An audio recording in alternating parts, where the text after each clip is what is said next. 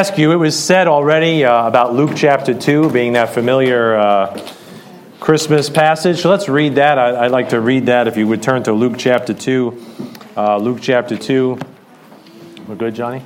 All right, Luke chapter 2. I'm going to start at verse 1 of Luke chapter 2. The Bible says, "And it came to pass in those days that there went out a decree from Caesar Augustus that all the world should be taxed. And this taxing was first made when Cyrenius was governor of Syria. And all went to be taxed, every one into his own city. And Joseph also went up from Galilee, out of the city of Nazareth, into Judea, unto the city of David, which is called Bethlehem, because he was of the house and lineage of David, to be taxed with Mary, his espoused wife, being great with child. And so it was that while they were there, the days were accomplished that she should be delivered. And she brought forth her firstborn son, and wrapped him in swaddling clothes, and laid him in a manger, because there was no room for them in the inn. And there were in the same country shepherds abiding in the field, keeping watch over their flock by night. And lo, the angel of the Lord came upon them, and the glory of the Lord shone round about them, and they were sore afraid.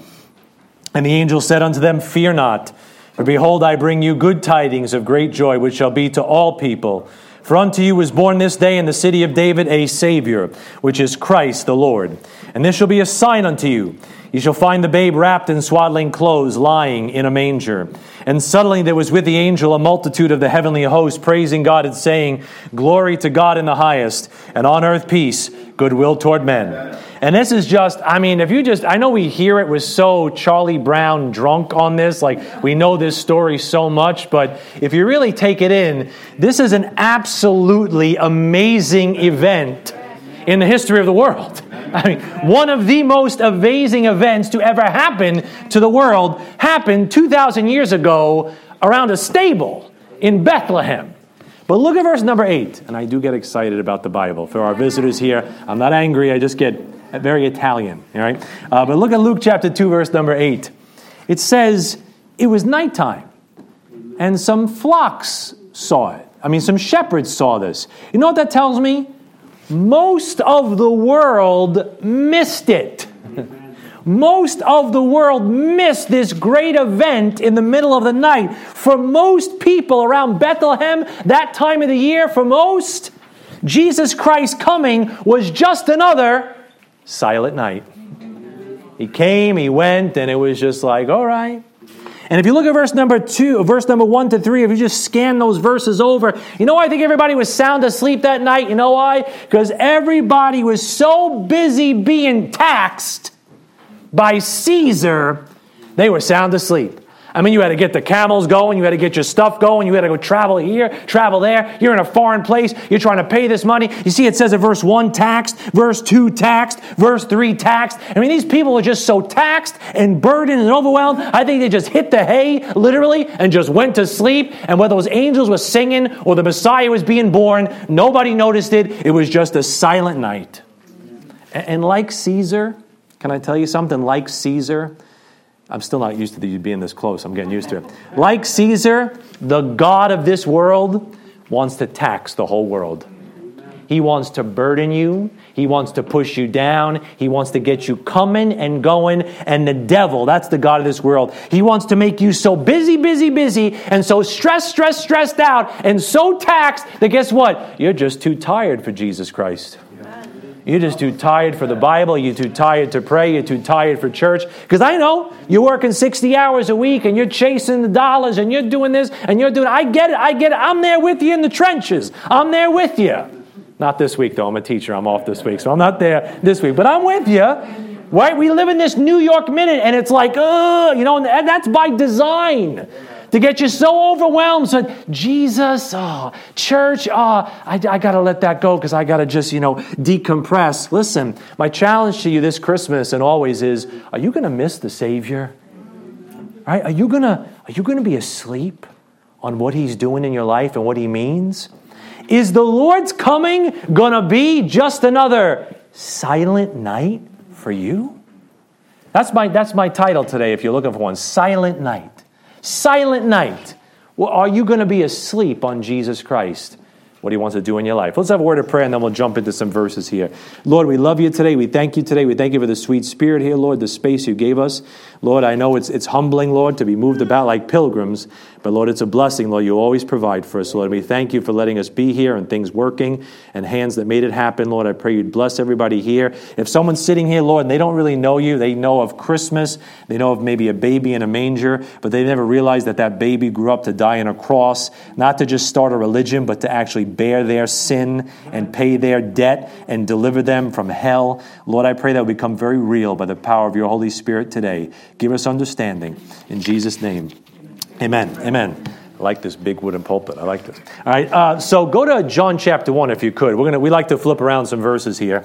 John chapter 1. I'm going to give you some things that you don't want to be sleeping on in this silent night. I think you want to wake up and pay attention to these things. John chapter 1. Number 1, don't sleep on the power of his coming. You don't want to miss that. This is a powerful thing. Don't sleep on the power of his coming. You know, when we got here a couple of weeks ago, and me and Eli and Terry, and we came to look at this room that we were renting, you know what one of the first things we did was? We checked where the outlets were. Because nothing is going to work without power. And the first thing you got to realize about Jesus Christ coming to planet Earth is he was bringing some serious power with him. He had some serious power that he was bringing here. John chapter 1, look at what that power is in verse number 9. John chapter 1, verse 9, the Bible says, that was the true light, speaking of Jesus, capital L, which lighteth every man that cometh into the world. He was in the world, and the world was made by him, and the world knew him not. He came unto his own, and his own received him not. But as many as received him, to them gave he, watch it, power to become the sons of God, even to them that believe on his name, which were born not of blood, nor of the will of the flesh, nor of the will of man, but of God. And the Word was made flesh and dwelt among us, and we beheld his glory, the glory as of the only begotten of the Father, full of grace and truth. Do you see what Jesus Christ coming meant there? The coming of Jesus Christ is the power of God to become a son of God. Amen. It's the power of God to save you from your sins. What did that angel say? For unto you was born this day in the city of David a Savior, which is Christ the Lord. That's why he came. That's where the power is. Look at verse number 13. There's no saving power in your sinful life. Not of your blood. Your blood is bad. Your blood, you got sin in your body. You got sin in you. You can't save yourself. So there's no saving power in yourself. And then he says, verse 13, nor of the will of the flesh. There's no saving power in your old nature. This hand that always wants to reach for the wrong thing. This mouth that always wants to say the wrong thing. This brain that's got too many bad memories in it. That's not going to save you. You can't will yourself to Jesus Christ. You can't will yourself to heaven. And then he says, nor of the will of man. There's no saving power in your life. There's no saving power in your flesh. And there's no saving power among your race of people. You know, humankind, we can't figure it out on our own. Even if we got the brightest and best all together, you know, we'd make an A-bomb. If we got the brightest and the best together, we'd make something to destroy ourselves, not reach God. That's how we roll. That's the problem. And in verse number 12 says, how do you get this power? You connect to God's power to become God's son when you believe. Amen. And not believe like you believe in the tooth fairy or the Easter bunny or anything like that, sorry. But you believe on his name. You believe that Jesus Christ is who he says he is, did what he said he was going to do, and he has the power that you don't have to save you from sins that you committed by being sinless in your place to die on the cross. When you come to the end of yourself and the end of your flesh and the end of what you're looking for man to do, and you realize, Jesus Christ, you are the way, you are the truth, you are the life, you're the only way, I trust you. You know what God says? He says, all right, I'm going to give you the power now to become my child. And you're born again. That's what happens right there. But you want to see the tragedy? Verse 11 is the tragedy. That the people God had prepared missed the power God sent them. It was right there. He dwelt among us. He became one of us. He walked our streets. He felt our pain. He was weary and tired and pierced and all the things. He was tempted in all points like as we are, yet without sin. And the most of the world missed him. Will you miss him today? It would be a tragedy for you to miss him. For Jesus Christ to have stood in your place and gone to that cross and went to hell and rose again and held out his hand and said, I got the power to save you. Will you take it? Will you take it like you took those gifts this morning? Somebody held out a gift to you, said, I would like to receive that gift and make it mine. And God the Father holds out a gift in the name of Jesus Christ, says, would you take my son? Would you take my son? Hey, as many as received him, not the church, not the sacraments, not the this or not the that, not the, whatever, received him. To them gave he power to become the sons of God. Now look at go back to Luke chapter 2. Let me show you something about this. Who did see it? Who did see it? All right. Luke chapter 2. Look at verse 15. You want to see who did see it? Luke chapter 2, verse 15. And it came to pass, as the angels were gone away from them into heaven, the shepherds said one to another, let us now go even unto Bethlehem, and see this thing which is come to pass, which the Lord hath made known unto us. Hey, when those shepherds heard about the Savior, they wanted to see him for themselves. Amen. How about you? Can I make you a little uncomfortable? How about you? You hear about a Jesus Christ that came to earth. People have been talking about it for 2,000 years. People have been singing about him for 2,000 years. People have been willing to give their lives for him for the last 2,000 years. Are you honest enough to say, let me investigate these claims? Let me see for myself what that Bible says. Let me see for myself what the truth says. Let me just see for myself. These shepherds said, hey, I'm hearing some good news. I want to check this out myself. And if you look at verse number 16, look what happens. I hope you've checked. Have you checked it out? Have you checked him out? Hey, check Jesus Christ out. I challenge you. I dare you. I dare you to investigate the claims of Jesus Christ and search the Bible and see if it isn't the most unusual book you've ever read. It's the most different book you've ever read, the most peculiar book you've ever read. It's not a bunch of fairy tales about here's how, do this and do that. It's a history book of the universe. It's God's plan of redemption. It's the truth itself. I challenge you, if you checked it out, you'd say, this is a very different book. Let me see what it's all about. Look at verse number 16. You know what happened when they went to see? 16. And they came with haste. That's an honest man. They said, man, if this is God born in the flesh, I better check this out. And they came with haste and found Mary and Joseph and the babe lying in a manger. And when they had seen it, watch it, they made known abroad the saying which was told them concerning this child. Listen, they saw Jesus Christ, and when they saw him with their own eyes, they said, I got to go tell somebody about this. They published it abroad. They spread the news far and wide. What was told them, then they saw it for themselves. They said, man, I got to go tell some people. Listen, if you have seen the Savior yourself, how can you, Christian, sleep on his saving power? Hey, has anybody here seen Jesus Christ himself in the pages of this book? I don't mean he walked across your backyard. That was bad pizza. But you actually have seen the claims. You've tried it. You've proved it. You've tasted and seen that the Lord is good. You've seen him change your life or reach in your family or just turn your heart, break up your fallow ground. You've seen something. How can you not tell somebody else? How can you know what? How come you're such a different person on the job? Well, I'm a Christian.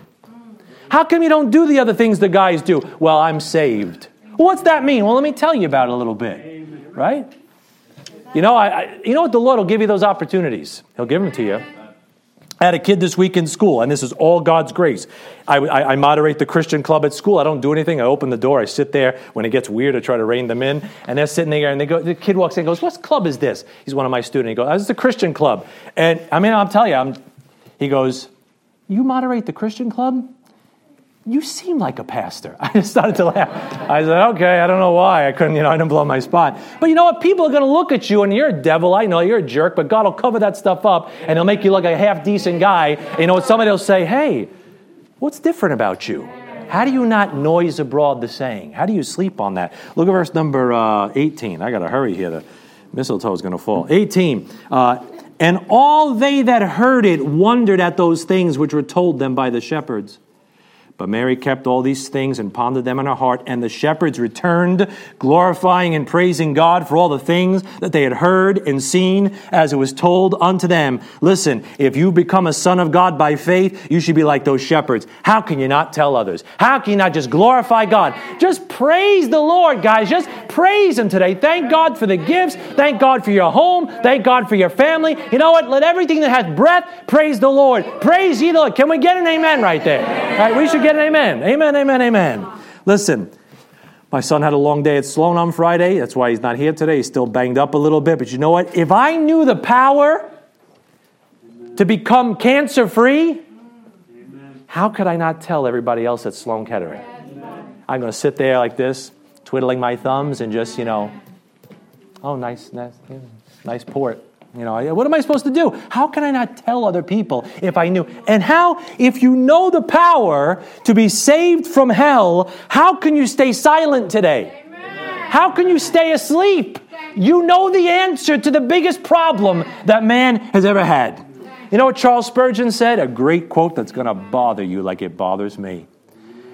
He says, if sinners be damned, at least let them leap to hell over our dead bodies. And if they perish, let them perish with our arms wrapped about their knees, imploring them to stay. If hell must be filled, let it be filled in the teeth of our exertions, and let not one go unwarned and unprayed for. I'm going to warn you up front. If you don't know Jesus Christ as your Savior, I'm after you. I hope I make you uncomfortable. I hope I bother you. I hope it gets inside your head and you don't get any sleep tonight until you call on Jesus Christ and realize He is the way, the truth, and the life. And I don't care if you never walk in another church service ever again. I just want to make sure your name is written in the Lamb's Book of Life. That's all we care about here. That's not a gimmick. I'm not fronting. I'm not joking. That's the God's truth. The Bible says we're supposed to tell people how to get saved, and the rest is up between them and God. Amen? That's one of our goals. That's why I think the Lord revealed this to shepherds. Because shepherds are the ones that are supposed to lead people the right way. So He says, I'm going to reveal this to you, shepherds. Everybody else is going to miss it. But I'm going to reveal this truth to some shepherds. And I hope these shepherds will be faithful with the truth they've seen. We got any shepherds out there? I hope we got some shepherds that are faithful with the truth God gave them, that they could lead somebody else to Jesus Christ. Listen, I know you can make noise. Amen? You make noise on next week at around 12:01. You're going to make noise, right? You're going to make noise on New Year's. You're going to bang a pot, launch a firework, scream, kiss somebody, clap. You can do something. A bunch of people are going to be freezing out in Times Square, yelling or screaming, even through their masks, right? They're going to do that's what's going to happen. It's going to happen, right? I see at a ball game. I go to a ball game, right? You're going to make noise. You're going to yell. You're going to cheer. You're going to slap something, right? You're going to make a lot of noise, but you're going to stay silent for Jesus Christ. Especially at the time of the year when at least people are giving Him a token second of attention. Hey, seize the day, man. Seize the opportunity. Make some noise.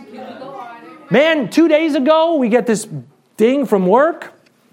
2 children, maybe you read this. 2 children in Staten Island died in a house fire. 5 and 6 years old. Died in a house fire on the North Shore of Staten Island. We got a notice from it because they were students in our school system. 5 and 6, I don't know the details. I don't know what happened. But I do know this. If I knew that their house was going to go up in flames, I'd have made some noise. I said, don't go in there. Come on, let's get out. I'd say, it's going to go up in flames. Come on. They say, no, it's fine. I would have made some noise. I would have implored them to get out of that house and get to refuge and get to escape. Right? Wouldn't you? Wouldn't you make some noise? Yeah. Look, we're surrounded by people. Their houses are going to go up in smoke one day, proverbially speaking, spiritually speaking. It's all going to burn, folks. You know what we're supposed to be doing? Hey, come to Jesus Christ. Come to Jesus Christ. Come out of that house. Come into God's house. Come to where Jesus Christ is. Would you make some noise? Amen. This time of year especially. Go to Ephesians chapter 3. I'll move off that, don't worry. Ephesians chapter 3. Ephesians chapter 3, look at verse 20. Let me give you some other power here. It's the power to save, but if you look at Ephesians 3, look at verse 20. All right, Ephesians 3:20. How are we doing? We okay? We want more heat? We need anything? All right, take a bagel. Ephesians 3:20. How about this for you, Christian? You say, well, I'm saved already, and I got my tracts in my pocket. That's great. We got some Christmas ones, a few left over. You can grab a few of those if you want. Like literally a handful. But Ephesians 3:20 says to you, believer, now unto Him that is able to do exceeding abundantly above all that we ask or think, according to the power that worketh in us. If you've seen the power to save your soul, let me get an amen. Amen. Well, then don't sleep on the power to save your life. Don't sleep on His power to change your life, just like He changed your destination, but let Him change your ride. Let Him change your walk. Let Him change your attitudes. Let Him change your vocabulary. Let Him change your behavior. That power is inside of you, not just to save your soul and stop there and say, I'll see you on the other side. He wants to walk with you and talk with you and transform your life by the power that works in us. Look at Ephesians 1. That's where you got to start. Look at Ephesians 1. Look at verse 15. You know that's God's prayer for you? You want to know what God is praying about for you right now? God is praying right now. His Son, Jesus Christ, is praying that His Spirit would give you the power to change your life, and you would know the power that works inside of you now. Ephesians 1, verse 15. Wherefore I also, after I heard of your faith in the Lord Jesus and love unto all the saints, cease not to give thanks for you, making mention of you in my prayers. Here's the prayer. That the God of our Lord Jesus Christ, the Father of glory, may give unto you the spirit of wisdom and revelation in the knowledge of Him, the eyes of your understanding being enlightened, that you may know what is the hope of His calling and what the riches of the glory of His inheritance in the saints. And watch it, verse 19. And what is the exceeding greatness of His power to usward who believe, according to the working of His mighty power, which He wrought in Christ when He raised Him from the dead. The same power that resurrected Jesus Christ from the dead lives inside of you if you're saved. That's some serious power. Power to raise the dead to life is the power that lives inside of you if you believe. That's where God wants you to start. That's the first chapter of Ephesians. What's Ephesians about? The church. What's Ephesians about? The body of Christ. What's Ephesians about? Being a Christian today. Where does he start? With his prayer. I hope you learn about God's mighty power. I want you to know about this mighty power that God has given you. You know where it ends? Go to chapter 6. Then we go through all this wonderful stuff. Chapter 2, what God did to you. Chapter 3, the mystery He made you a part of. Chapter 4, the walk He's doing. Chapter 5, right, the holiness you're supposed to live with. And then chapter 6, He gets to you. Okay, He says, all right now, man, it's ready. It's time to fight. It's time to get out there and stand for God and take up that armor and be that good Christian soldier. You know where He ends the book? The same place He started the book. With His power. Ephesians 6:10. Finally, my brethren, be strong in the Lord and in the power of His might. He says, I want you to start with the power, and then at the end of the book, I say, I want you soldiers to stand in my mighty power. That's where you're supposed to end up. A soldier, you can't charge hell with a squirt gun.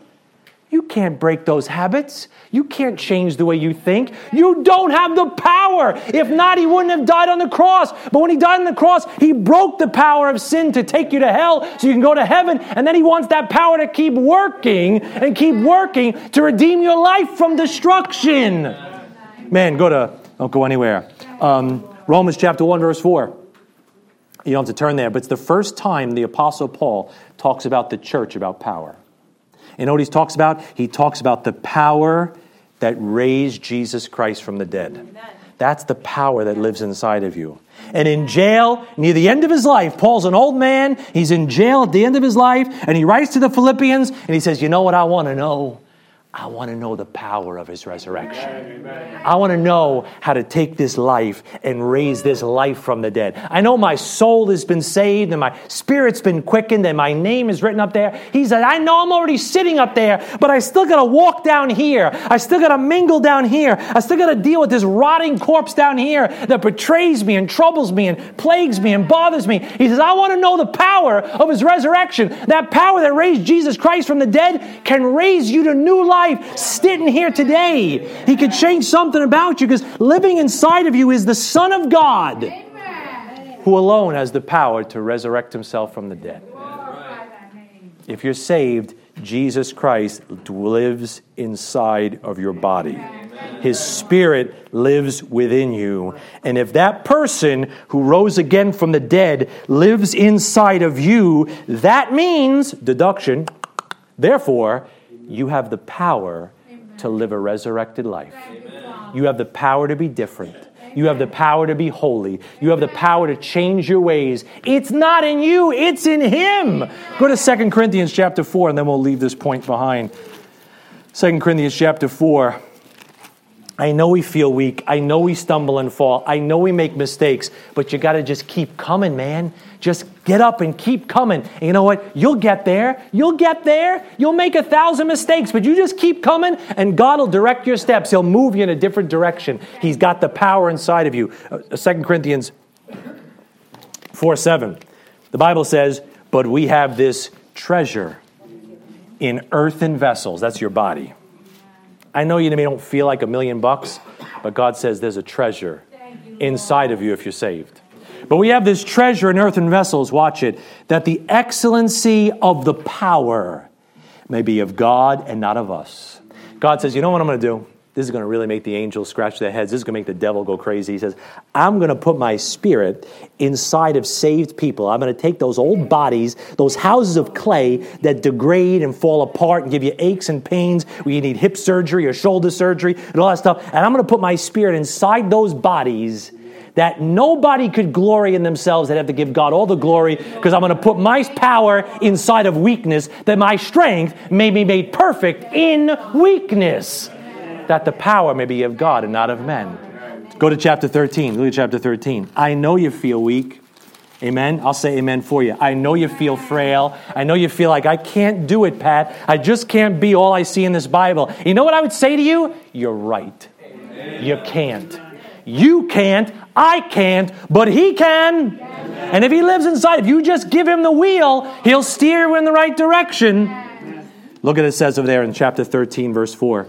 It says, for though He was crucified through weakness, yet He liveth by the power of God. Amen. For we also are weak in Him, but we shall live with Him by the power of God. Towards you, He says, even though your flesh is weak, the vessel is weak, there's this powerful treasure living inside of you. Just like Jesus Christ, He might have looked weak dying on that cross, but then the power of God resurrected Him. You might feel frail and weak, but the power of God can resurrect your life. And one day will resurrect your body off this earth. Look at verse 5. You know what He says right after that? Examine yourselves, whether ye be in the faith. You know what He says right after telling you about all this power? He says, you need to check yourself out and take stock in yourself. You might be saved, but are you walking in fellowship? Are you tapping into that power that lives inside of you? Or are you tapping out all the time? Tapping out of church, tapping out of Bible, tapping out of fellowship, and you're wondering why you're not getting the victory. You're wondering why life's not different. You're wondering why the Bible's stale. You wonder why church is boring. You wonder why prayers don't seem to get answered. Because you're tapping out all the time instead of tapping in. If you tapped into that power, you'd see some things. Is there anybody in this room that ever gave something to God and was disappointed? No. Set you up, right? Anybody in this room that ever really gave something to God and wasn't disappointed? Amen. Amen. Of course, you give something to God, you're not disappointed. But you got to tap in instead of tapping out. Examine yourselves. Are you in fellowship or are you asleep? Sleeping on it. You know what D.L. Moody said? He said, when a man has no strength, if he lean on God, he becomes powerful. You got to come to the end of it. Just like when you got saved, you got to come to the end of yourself. If you want to change your life and see God resurrect your life, you got to say, Lord, I'm still weak and frail, and I can't hold myself up. Lord, I'm just going to lean on you. You know what that does? That when you stand on a rock, you're powerful. You're not powerful, but in Him, you're very powerful. Go back to Luke chapter 2. Let me give you one other thing to sleep on, not sleep on. Don't sleep on the power of His coming, folks. All right? Don't sleep on it. Amen? Don't sleep on it. Go back to Luke 2. Let me give you another one. Luke chapter 2, look at verse number 9. How about this one? Don't sleep on the promise of His coming. Don't sleep on the power of His coming, and don't sleep on the promise of His coming. You know, in Luke chapter 2, in that silent night 2,000 years ago, so many promises of God were being fulfilled. Amen. Everybody missed it, but so many. I mean, as early as the Garden of Eden, right. God was promising man a Savior would come, Genesis chapter 3. As soon as they fell, God said, don't worry, I've accounted for that. And that promise was coming true right there in that silent night. You know, Jesus Christ's first coming fulfilled at least 48 prophecies. At least 48. Make me one prediction about yourself this week. Try to make a prediction about somebody you don't know this week. Try to make a prediction about somebody on the other side of the world that you've never met this week. See if it comes true. Let's get all 50, 60, how many, 70 of us, and let's all write a story about what's going to happen to this guy that we don't know. And let's put all those stories together and see if they harmonize. That's right. That's the Bible. 40 authors, 1,500 years, 3 different continents, all over the world, different languages. They didn't know each other. And there's at least 48 prophecies that came true just from Jesus being born 2,000 years ago. You know what that reminds me? Don't ever sleep on this book. It comes true every time, the way God said it, where God said it. Luke chapter 2, verse 9, they said again, Lo, the angel of the Lord came upon them, and the glory of the Lord shone round about them, and they were sore afraid. And the angel said unto them, what beautiful words, fear not. You know, his life started with an angel saying, fear not, and his life ended with an angel saying, fear not. I think God wants you to fear not. Fear not. For behold, I bring you good tidings of great joy, which shall be to all people. For unto you is born this day in the city of David a Savior, which is Christ the Lord. You know what the message from heaven was? You don't have to be afraid. Amen. You can trust the promises of God. You can't trust me, and I can't trust you. We might do our best, but we're going to fall short of it. But you know what? You can always trust what God has said. He will never disappoint you. You see verse 11? In that silent night, they said, for unto you is born this day. In that silent night, heaven reminded anyone paying attention of his promise. There was a promise made that Stephen read earlier this morning. For unto you a son is born. Unto you a child is given. And then this angel shows up and says, for unto you is born this day. He said, I'm fulfilling the promise that was made 700 years ago. Go to Isaiah 9. Let's look at that again. Isaiah 9. This is 700 years before Jesus Christ came. There's no text messaging. There's no Instagram. There's no anything. Nobody knows what anybody else is doing.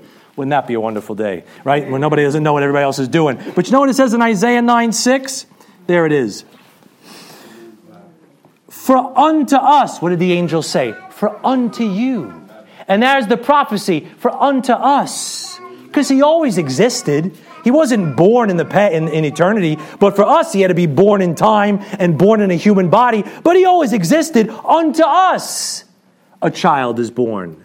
Unto us, a son is given, and the government shall be upon his shoulder, and his name shall be called Wonderful, Counselor, the Mighty God, the Everlasting Father, the Prince of Peace. 700 years before he came, God promised to give us a holy child, a son that was going to fulfill God's plan. It's all right in that verse, you know. God's plan for the universe is in that verse. First coming, he's going to be a son. Second coming, he's going to have the government. Eternity, the whole thing goes back into God, and he's the Father, and the Father is him. It's all right in that verse. Some of you think about that for the rest of your life. You'll get it. You'll get it one day, right? But go to verse 1. You see verse 1? Look at verse 1 of chapter 9. Look what it says there. I want you to show you the Bible is so precise, just in case you doubted it. The Old Testament is so precise, and God is so precise, he even told you where that sun was going to spring up. Amen. He even told you where that light was going to pop up and show itself. Look what it says. Nevertheless, the dimness shall not be such as was in her vexation, when at the first he lightly afflicted the land of Zebulun and the land of Naphtali, and afterward did more grievously afflict her by the way of the sea beyond Jordan in Galilee of the nations. The people that walked in darkness have seen a great light. They that dwell in the land of the shadow of death, upon them hath the light shine. What land is he talking about? The land of Zebulun and the land of Naphtali. You know what that is? Northern Israel, Galilee, where Jesus Christ grew up and spent most of his time. God said, that's where the light's going to be hanging out most of the time. And 700 years, he didn't just throw a dart and say, I think a boy's going to be born. No, he said, he's going to be born right here. He's going to grow up right here. And that's where that light's going to shine. God was telling you the location of the Messiah's life and ministry in Galilee 700 years before he was born. And Isaiah didn't know John, and John didn't know Isaiah, and Matthew didn't know this one. It's God's hand over all of it, just making it come to pass. Amen, amen, amen. Now, listen. just humor me with this thought. If Jesus Christ came the first time, like the Bible says, amen? If you have any doubt about that, I'll show you another 50 prophecies if you want. But if you got an honest heart, you're going to say, amen, he came the first time. I mean, it is 2022. 2022 from what? I wonder why we changed our date of history at some point 2,000 years ago. I wonder why all of history changed about 2,000 years ago. I know why. I know why. I know why. Because God came down to earth 2,000 years ago and literally changed the course of history. Has he changed the course of your history? I hope so. But you know what? If the Bible says Jesus Christ came the first time, are you sleeping on the second coming? I hope not. Because Jesus Christ fulfilled 48 prophecies at least the first time he came 2,000 years ago.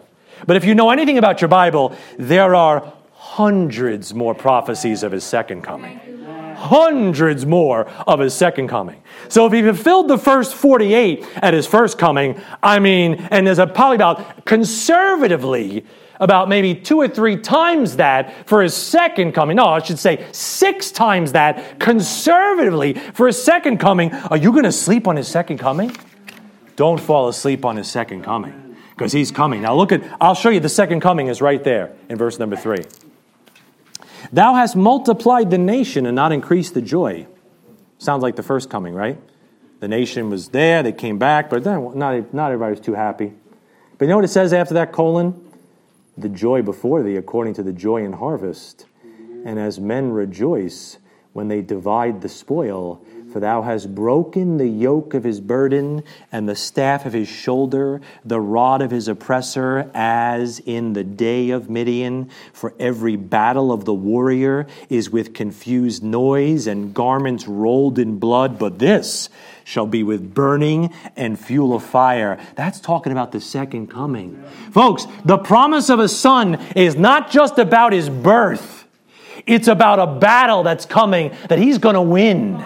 No blood is going to get shed on his side. It's not going to be like a usual battle. During a usual battle, people get killed on both sides. When he comes again, nobody's dying on his side. He's just going to burn them all up and whack them. Right? That's an old Italian word for whack them. Right? He's going to whack them. Right? He's going to take them down. And in verse number 4, he says, look at 4. It says, the Son, that sweet little one that Grandma, put the plastic thing in the manger, on Christmas, because if you didn't put it in earlier, it was a, Cape Cod, but you can't put it in early, right? You got to wait. I get it. I'm Italian too, right? But you know what? That sweet little baby in the manger, he's coming back to crush the enemies of Israel like Gideon threshed the Midianites. And you read in Judges chapter 7, when Gideon came down from that mountain with all his armies behind him.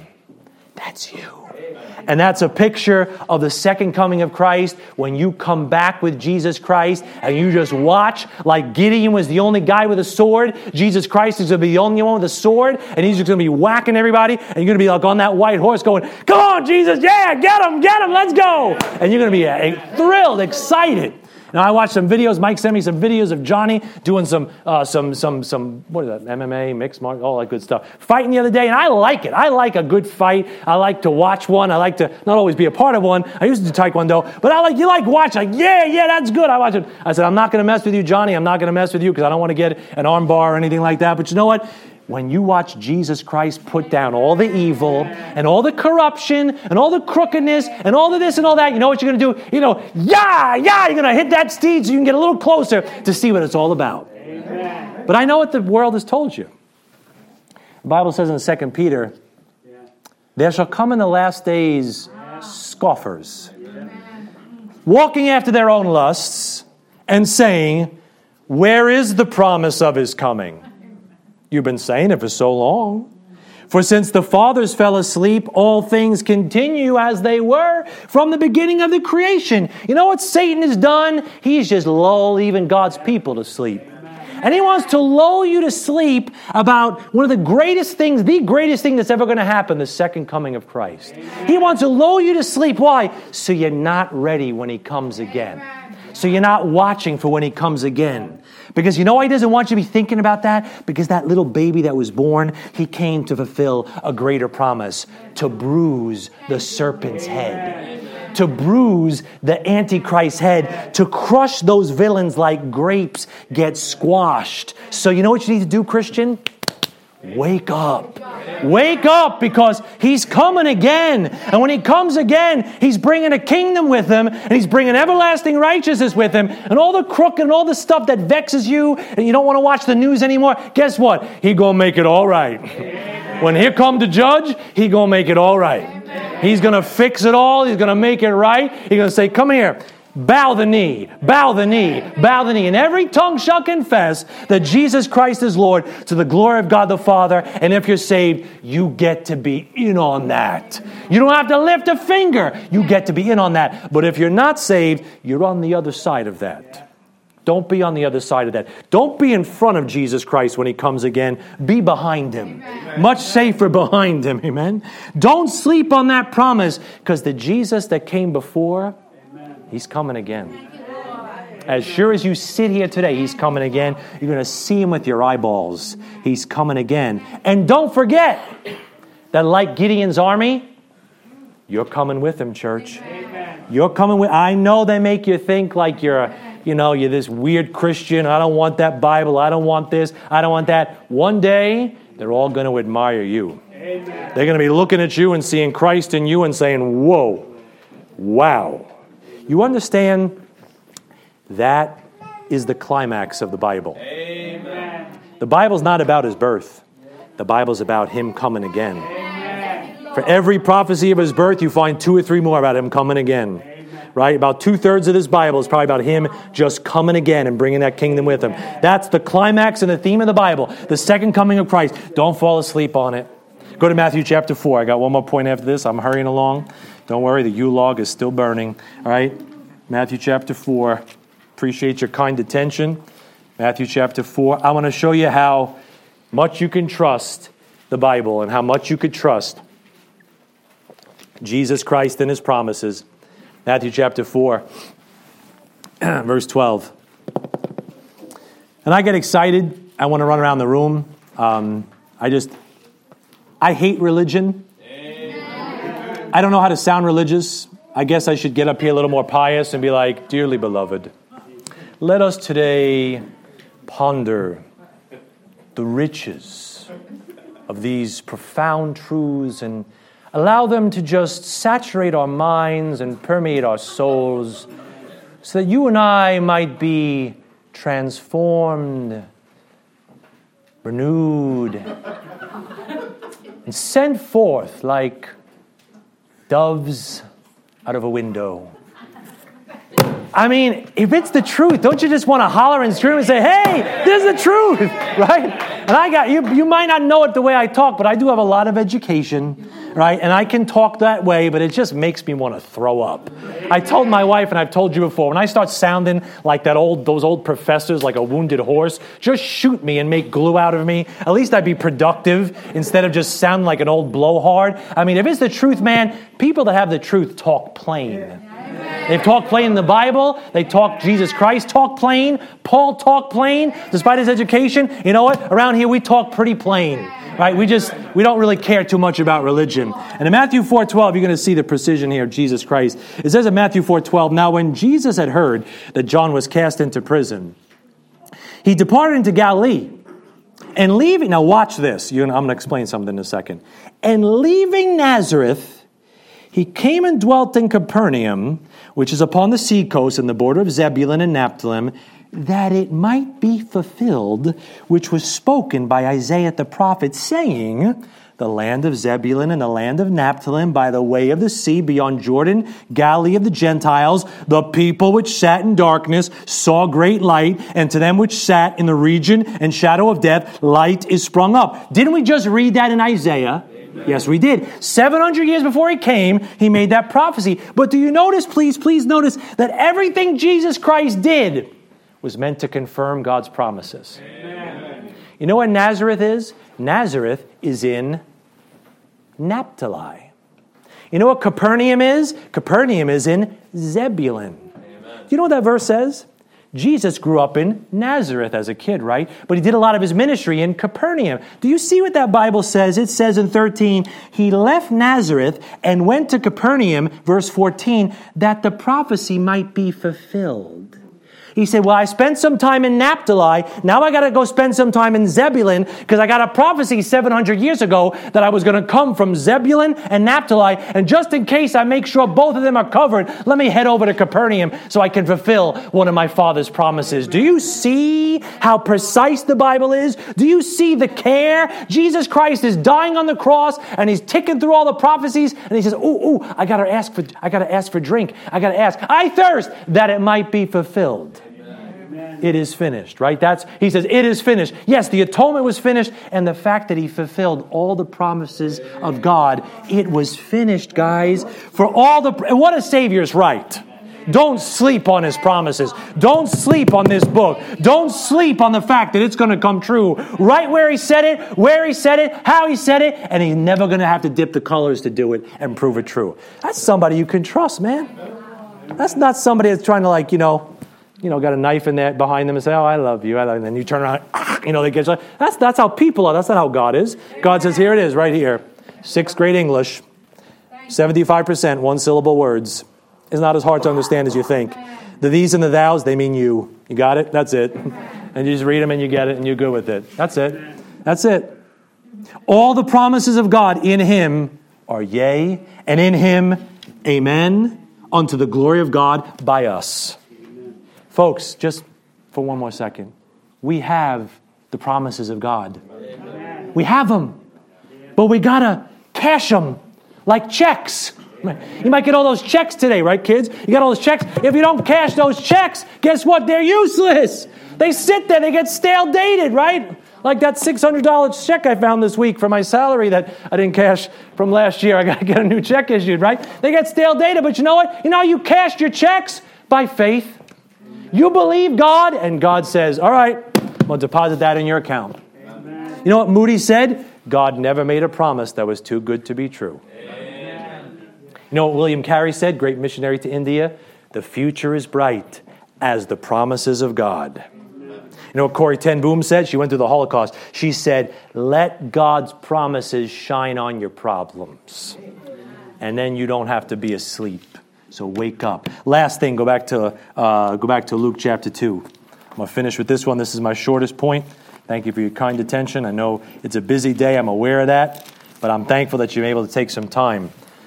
Strange thing we're living in 2022 where you got to and I don't mean this the wrong way, you got to thank Christians for coming to church on Christmas. We've come to a strange place, where it's almost like, I'm not coming. Oh, gotcha, okay, got it, all right, understand, okay, no, nobody was asking, but I'm glad you came today. I'm glad you took a little bit of time for the Lord. I mean, it is supposed to be his birthday, even though it's not. We know it's not. He was born in September, October. But if this is a time when people recognize it, then hey, should we at least have a party or something like that? All right? Luke chapter 2. Last thing I don't want you to sleep on. Don't sleep on the purpose of his coming. Amen. Don't sleep on the purpose of his coming. They're all P's, I know. Don't sleep on the power, don't sleep on the promise, and don't sleep on the purpose. The why. Look at Luke 2:7 one more time. It says, and she brought forth her firstborn son and wrapped him in swaddling clothes and laid him in a manger. Because there was no room for them in the inn. Why was Jesus Christ born in a manger? You mange. You manger. Manja, right? A manger. Why did God choose a feeding trough for animals?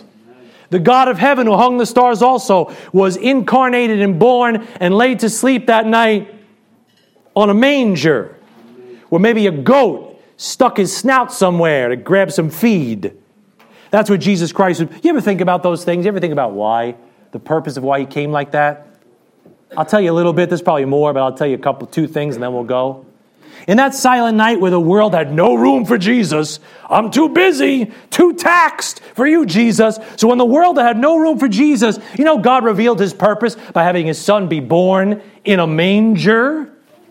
Jesus Christ was born among animals. Why? Because he's the Lamb of God. That makes sense.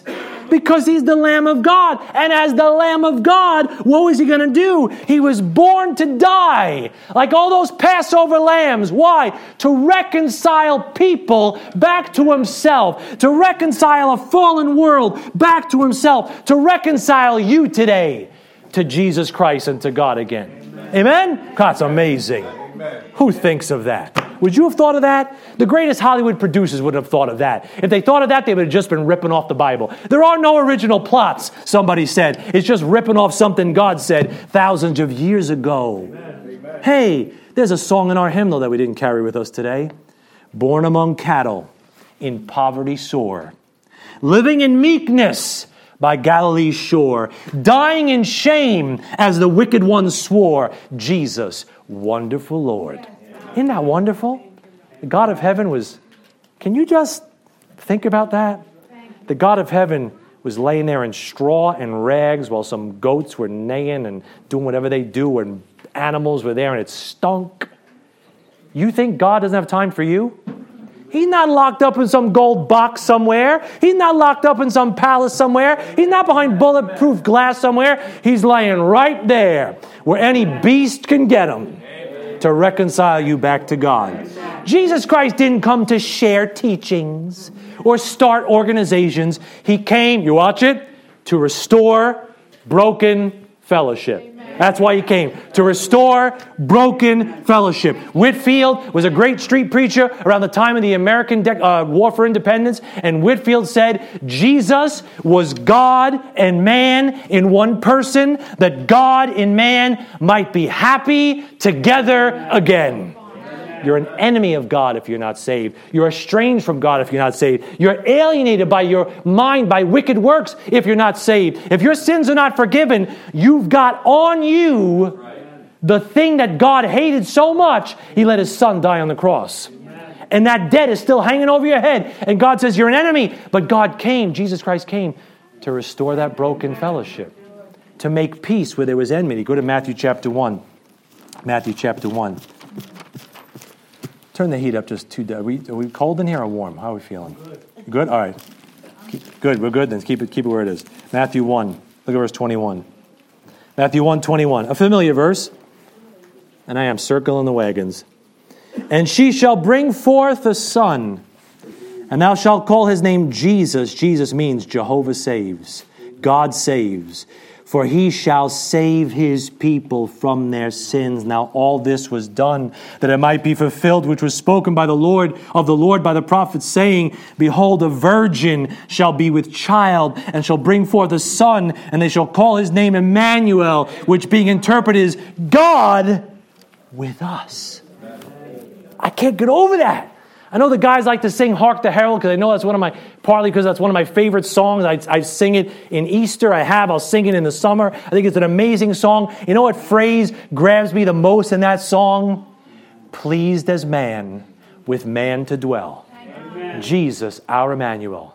That God was so pleased to restore that fellowship that he'd come down to this wicked, cursed earth and put on a skin bag like us and suffer in our place. Why? So that we might be reunited with him. Amen. Pleased as man, with man to dwell, Jesus, our Emmanuel. You know what it says right there. Emmanuel is God with us.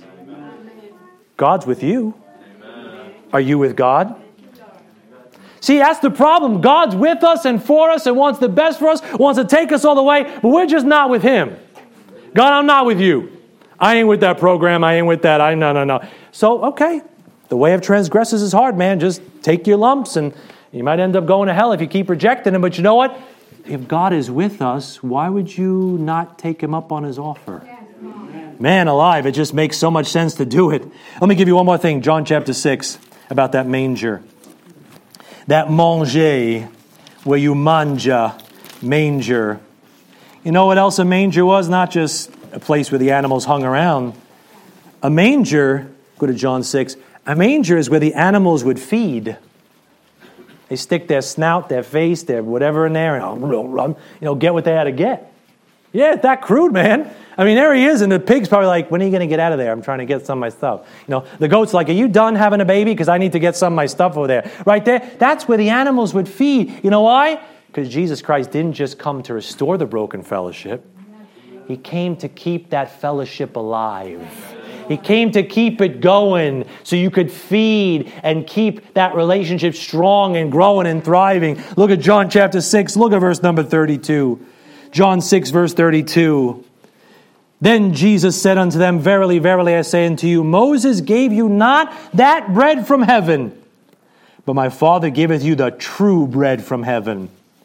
For the bread of God is He. It's a person, not a process. For the bread of God is He which cometh down from heaven and giveth life unto the world.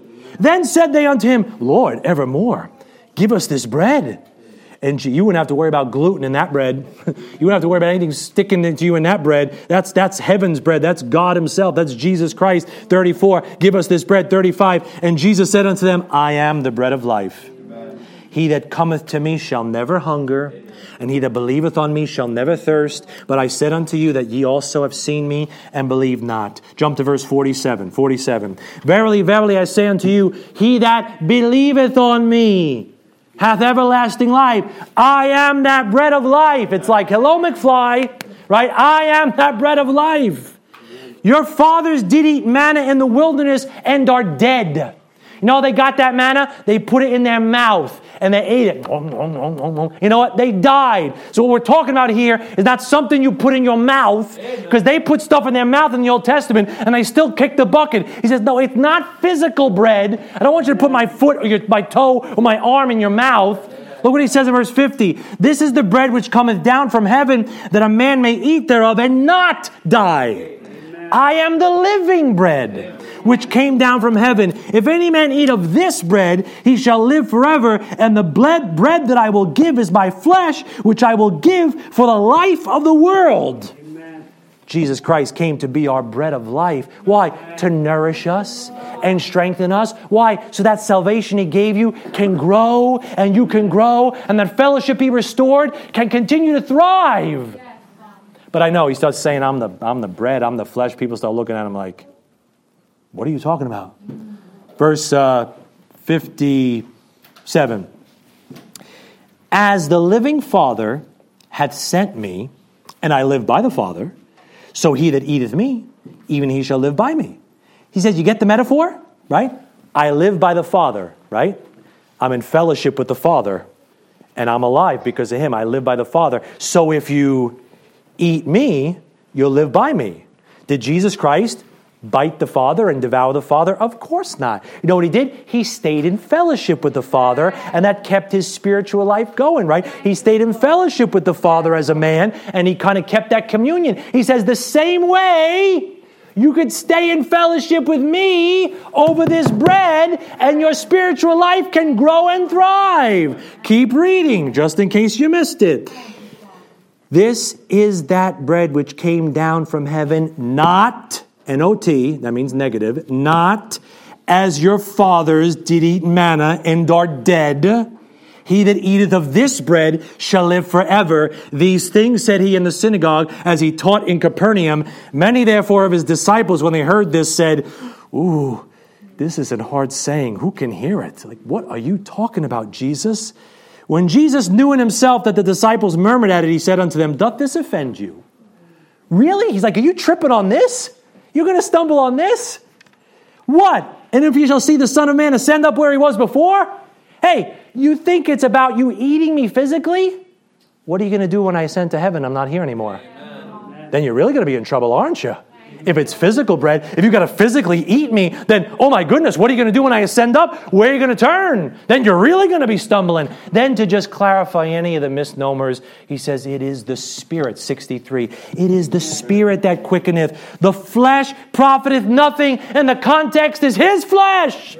Even if you could eat a piece of Jesus sirloin, guess what? It wouldn't do you a ton of good, any good.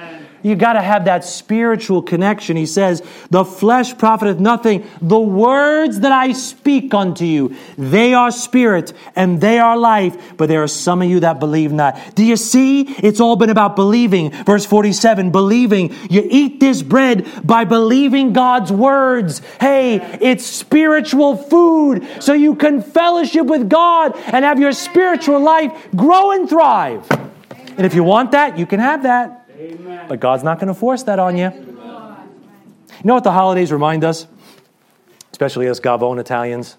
Amen. I'm one of them. I can say it. All right? I can disrespect my own culture. All right? Holidays remind us that a lot of our, fellowship revolves around getting together to eat. What are you going to do today? Come over and just open presents and then go home? You'd be like, I got gypped. Come to my wedding. Here's the thank you for the money. Where's the food? Where's the beef? I mean, that's it. Can I get seconds? I mean, a lot of our fellowship revolves around eating. Come over, we're going to have Thanksgiving dinner, Christmas dinner, the wedding supper, right? We're going to get together and eat. So much of fellowship revolves around getting together to eat. Do you get the picture? God sent His Son, the bread from heaven, that you might have fellowship with God around this book. So you can get together and eat. And that relationship that He died on the cross to give you can grow and thrive and transform you. But see, you got to work at that. You don't have to work at salvation. But once you are saved, then you got to work. Then you got to put the time and the work in. You can get married and say, I do. And that's a wonderful moment and do all that. But you know what a relationship is? It's work. It's investment and reinvestment and time and energy and work. Why? So that thing that you pledged and was so important to you grows and thrives. Say, thank God I'm saved. Are you saved? Say amen. Thank God you're saved. But are you doing anything with it? God gave you a 1,000,000-course meal down here. 1,189 chapters of good food here. Are you feasting on it? Or are you just too busy? You're too taxed. I know. You're so busy, and you got to do this, and you're so busy doing that, and you got to blow the leaves, and you got to paint the room, and you got to go this, and you got to do that. And what are we so busy with? Who's taxing us like this? God or Caesar? That you stay asleep when God says, hey, why don't you eat a little bit? You probably don't eat only once in a while, right? Oh, I ate last month. No. You're definitely not Italian. Right? I'll eat when I feel like it. Yeah, when you're like starving, I get it. You eat every day. Amen. Yeah, amen. That's one honest person. You eat every day, right? You so if you get nasty with somebody, oh, it's because I didn't eat. I didn't eat, so I can turn into a monster and scream at somebody. And then when I eat, it's like, that's okay. Now I can talk. I'm normal again, right? We have a whole word in the English language, hangry. Don't go near Pat. He's hangry. We eat all the time. God says, you're going to eat once in a while. You're going to eat only when the doctor gives you a bad report. You're going to eat only when it's like the high holidays. Or you're going to eat every day and build a relationship every day. How can you ever grow into all God wants you to be without fellowship around God's words? Last verse, Revelation 3. Last book of the Bible, Revelation 3. God knows us. He's got us nailed to the wall. He knows exactly how we are. Amen. And when God was going to write about the church in the last days, which is the church of Laodicea, you know what the trademark of the church of the Laodiceans was? That they were no longer feasting with Jesus Christ. They were no longer eating and communing and having that fellowship. Revelation 3:20 says it. This is Jesus Christ knocking on the door of His own church. And He says, behold, I stand at the door and knock. If any man hear my voice and open the door, I will come into him and will sup with him, and he with me. That's not a salvation verse. That's a verse directed towards a church. And He's saying, hey, you're so busy that you got me on the outside of your life. You got me on the outside of your stuff. I can't even get into your life. All I want to do is just open up the bread, break the bread, and sup with you. Supper with you. Eat with you. Why? So we can have some fellowship. So our relationship can grow. You don't love your wife one day a year, do you? You don't just wait till the anniversary to say, I love you, honey. If you do, we'll probably be doing some counseling soon. Right? Amen. You don't spend time with your kids only on their birthday, do you? That's right. All right, it's your birthday. What's your name again? All right, let's go. Great adventure. Fantastic. All right, I'll see you next year. You don't do that. You don't have any relationship if you do that. Right? No relationship. Have you been lulled to sleep into thinking that one day here and there is enough for Jesus Christ? You've been lulled to sleep, man. Caesar's taxed you too much. You're too busy. If you think that just a day here and there, a moment here and there, I'll have a relationship with God. No, you might be related to God and saved, but you don't have much of a relationship with God if it's not an everyday, I love you, Lord. I love you too, son. Let's have something to eat. Okay, Lord, what do you got for me today? Oh, that one's tough, Lord. Yeah, I know it's tough, but you got to work on that. You're an idiot. Okay, all right, Lord, thank you. How about this? Oh, I like that. Yeah, that's a promise for you, son. I'm coming back. I will come again and receive you unto myself. Oh, you like that? Why don't you sit there for a little while? Think about that. Oh, that reminds you of this verse over here. How about this verse? Why don't you write that one down? You know what? And you just start feasting. Amen. And that relationship grows. Folks, the whole thing is about fellowship. Amen. The whole thing in the Christian life is about fellowship. It's about walking with God. It's about fellowship with God through Jesus Christ. So when I say don't miss the power and don't miss the promises and don't miss the purpose, you know what I'm really saying? Don't miss Him. Amen. Don't miss Him. I'm closing my Bible. How many Israelites missed Jesus Christ's first coming in that silent night 2,000 years ago? How many? I don't know. Most of them. What's the parallel? How many Christians will be asleep in this other silent night when Jesus Christ comes again? Amen. You know this church age we're living in, you know what it's called? It's called the night. Amen. Don't sleep on the Savior because Jesus Christ is coming again very soon. One thing you get, don't let the devil tax you so much that you have no time for Jesus Christ. No time to get ready. No time to watch. Because folks, the second coming of Jesus Christ is coming soon, and it is the greatest event in all of history. It is the pinnacle of God's plan. It is the climax of God's book. It is everything that He's about. You're happy about the cross. You know what He's happy about? The crown. That's what the Father's looking for. And all for eternity, He's going to look back to not the first coming, but the second coming, when my Son came and got His rightful throne. That's what He's looking forward to. That's what excites God. He's coming. Don't be asleep. Therefore, let us not sleep as do others, but let us watch and be sober. Let's bow our heads. Thank you for being here today.